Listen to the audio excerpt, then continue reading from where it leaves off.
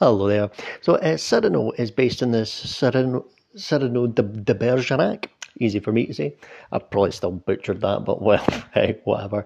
The story of Cyrano de Bergerac, and it stars Peter Dinklage and as the title character. Yeah, it's based on the story of that, and it's also based on a 2018 play adaptation as well. It's directed by Joe Wright, who directed Atonement and Pride of Prejudice.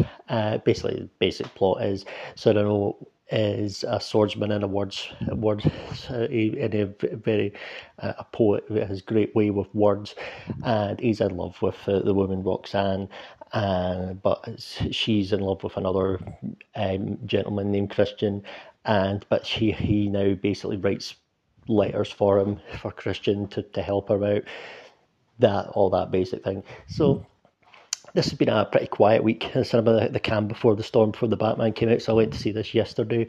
And I used my cinema card, thought may as well get some use of it. There wasn't much out, so I went to see it yesterday and here's my review of Cyrano. And overall, it's pretty decent. Quite a decent little time passer, I would say. The first 20 minutes of this film were kind of a bit. I was honestly thinking, I don't know if I'm going to like this. It did have this sort of, I don't know, artsy fartsy musical theatre type feel to it. And I was kind of thinking, oh no, I'm really not going to like this.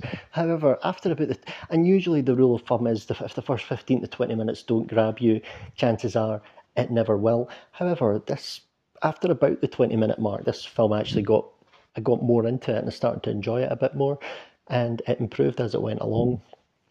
And well, and so of course in the original Cyrano story, it was Cyrano had he was a big giant nose, but they've now reworked it that he's a dwarf now. So of course played by Peter Dinklage. So I actually think this kind of works. It's actually quite well. So here, he gives a good performance here.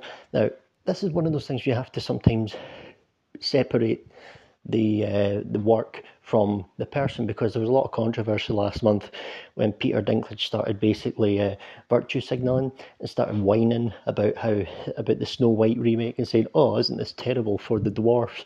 Is this only that dwarf actors can play? Blah blah blah."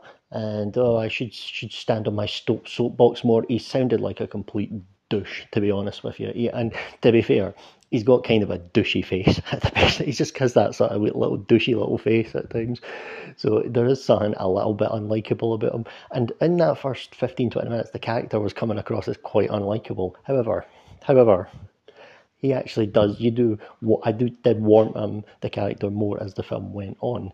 So I'm not going to judge this film just on what he said. A lot of people will say that and say, well, he did a douchey thing there. And he did do a douchey thing, because let's be honest, that's now probably put a lot of dwarf actors out of work, because they're now going to do CGI animation and things like that. So if they were considering doing dwarf actors, there was probably a lot of dwarf actors who were actually looking forward to this and actually hoping to be in this and get a big payday from being in a Disney film. But oh well, that now could potentially have been fucked by him virtue signalling. So there you go. People with virtue signallings, they have all this great intentions and then it goes tits up. Ah well, typical.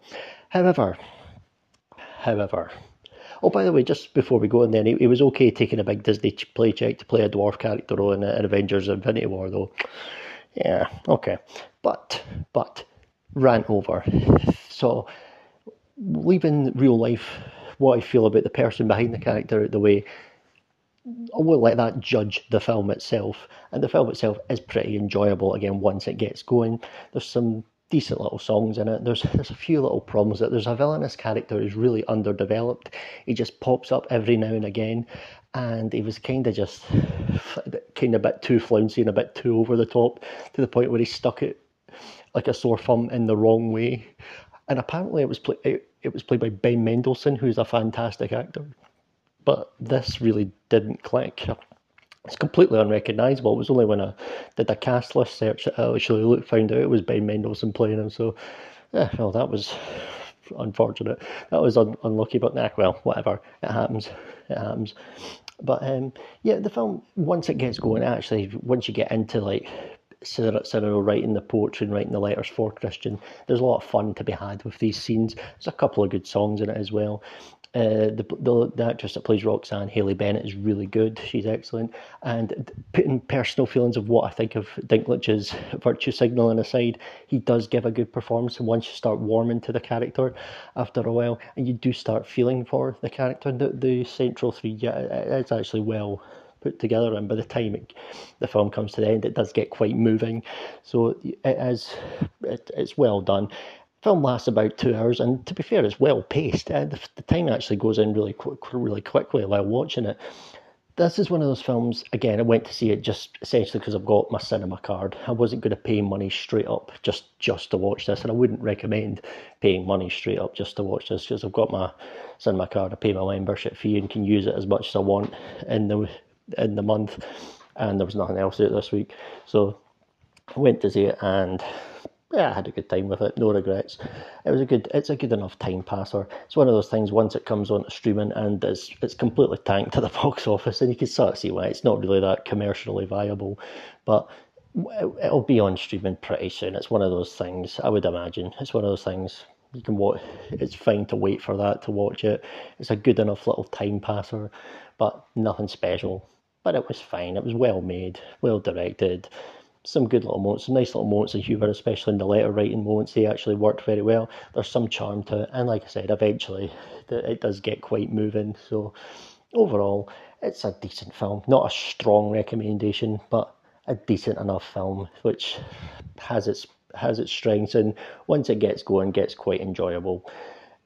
So there you go. That's just my thoughts there on Cyrano. So anyway, coming up tomorrow, I'll be finishing off my pre-Batman review series with the Lego Batman movie. Yes, going from one extreme to the other. Where else are you going to get reviews like that? You know, that type of diverse content. Just saying. So there you go. Anyway, thanks ever so much for taking the time to listen, and goodbye.